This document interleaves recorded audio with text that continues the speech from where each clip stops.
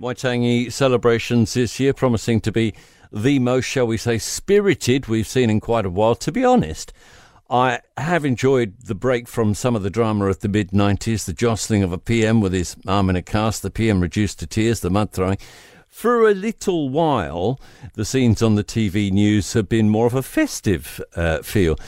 PM's on the barbie rather than hiding in the toilet, but this year that's changed again.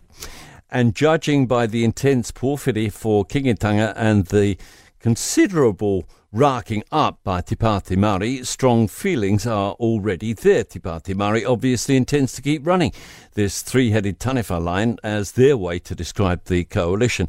And I'm guessing that whatever he says publicly, the Prime Minister isn't really looking forward to tomorrow and will be glad when it is over. In really, though, is an opportunity to straighten a few things out and maybe, just maybe, diffuse some of the rhetoric and tension that's going on. Labour and the Greens are allowing themselves to be dragged into it, and it really does them no credit. Talk by MPs of a fight against the government on behalf of Māori, the need to uphold Te Tiriti, is misleading at best, downright dishonest at worst. And for Labour to claim that any gains were made for Māori under its time in office, well, if it wasn't such a whopper, it would be laughable. Māori went backwards on pretty much every metric. So the opportunity for Chris Luxon is to set things straight and somehow dispel this idea the coalition is anti-Māori, hose down the notion anyone wants to rewrite the treaty. He has, Luxon, been saying the right things to the media and in person too.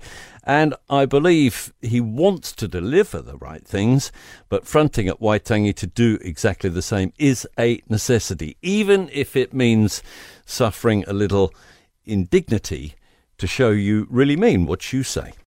For more from the Mike Hosking Breakfast, listen live to News Talk ZB from 6 a.m. weekdays or follow the podcast on iHeartRadio.